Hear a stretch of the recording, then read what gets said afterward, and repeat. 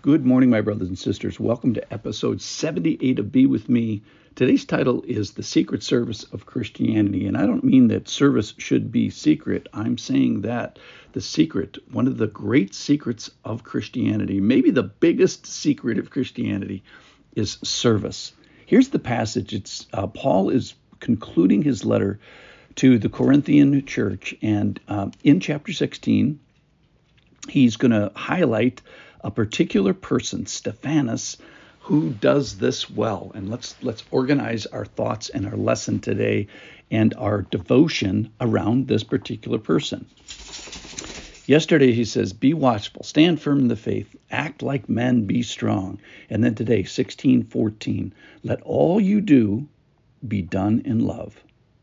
Now I urge you, brothers, you know that the household of Stephanas were the first converts in Achaia, that's the province where Corinth is, and that they have devoted themselves to the service of the saints.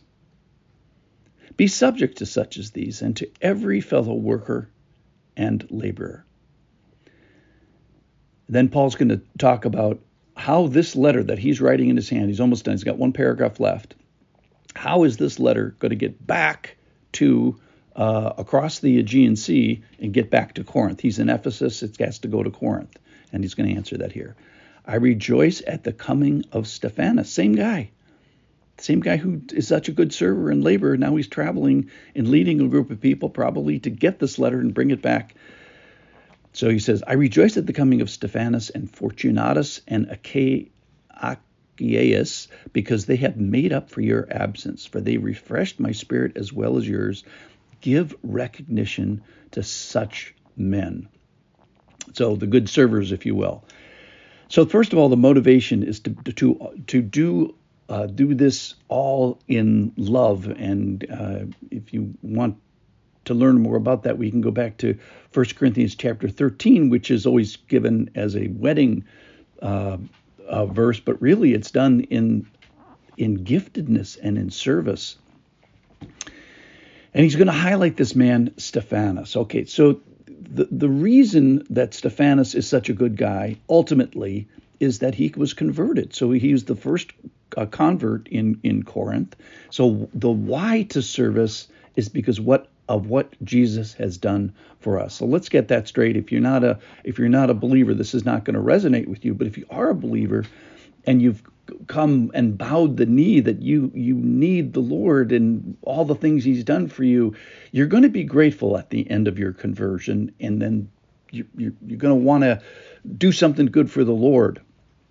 So how do we serve? He says the word that's used here is devote yourself to service. And now there's a heart side to this. That is, we give ourselves enthusiastically to it. But I looked up the Greek, and there's also an arrangement.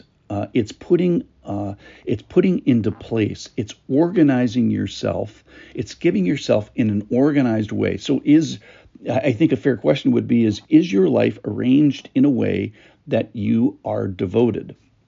And if you say, well, I don't have a passion for this, well, maybe the problem isn't the heart problem. Maybe it's the arrangement problem. Maybe it's the putting it into place. And the enemy of this is that we can actually despise the church of God, and we don't want to end up doing that. That's from 1 Corinthians 11:22. So we need to put in plan some practices to practically show our enthusiasm and love for the church. Okay. So the first question is, how do you serve? Devotionally. And then why do you serve? Because of the conversion. The next question is, who do you serve? Now here he says he's devoted himself to the service of the saints. Well, who are the saints? Saints are believers, the people in the church of God. And this is the part that demonstrates that you don't despise the church, because you serve the church. And I think our primary duty, one of my dear friends had this great line, what are my duties and to whom are they owed? And primarily your duty is to the people in the church. So you have to get that right before you spill out and make it bigger, make your circle bigger than that. So your primary duty is to the church of God. It makes the church look good. It makes God happy. He loves his church, so he wants you to love his church. And then the other thing is it makes the church winsome to those that are outside the church. All right, so then here we're going to talk about this modeling, the results of service. That is, who do I serve with?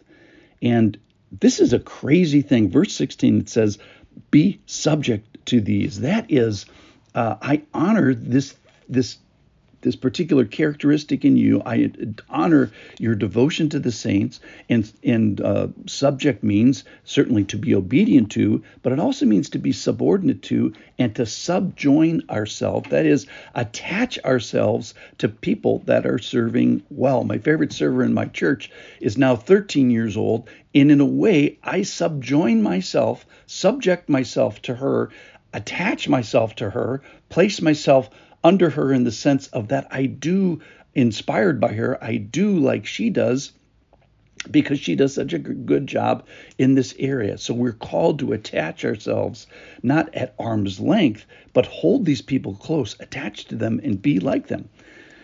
All right, so who do I serve? Find somebody that poops in their pants at your church, either literally or figuratively, just somebody that needs something. All right, so in conclusion, can we describe ourselves, your service to the church, as devoted? Does it have the right place in your life?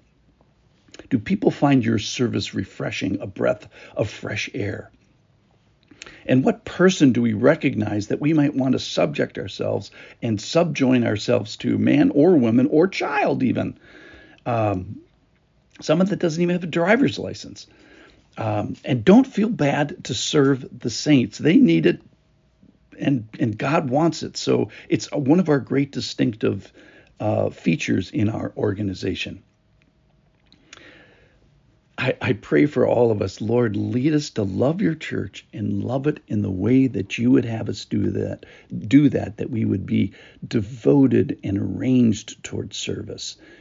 We would serve the saints, and attach ourselves, be subject to the good servers that are around us. And today, featured by Stephanus and other people that we can name in our church. We give them recognition. We give you thanks for inventing all this. Thanks, Lord.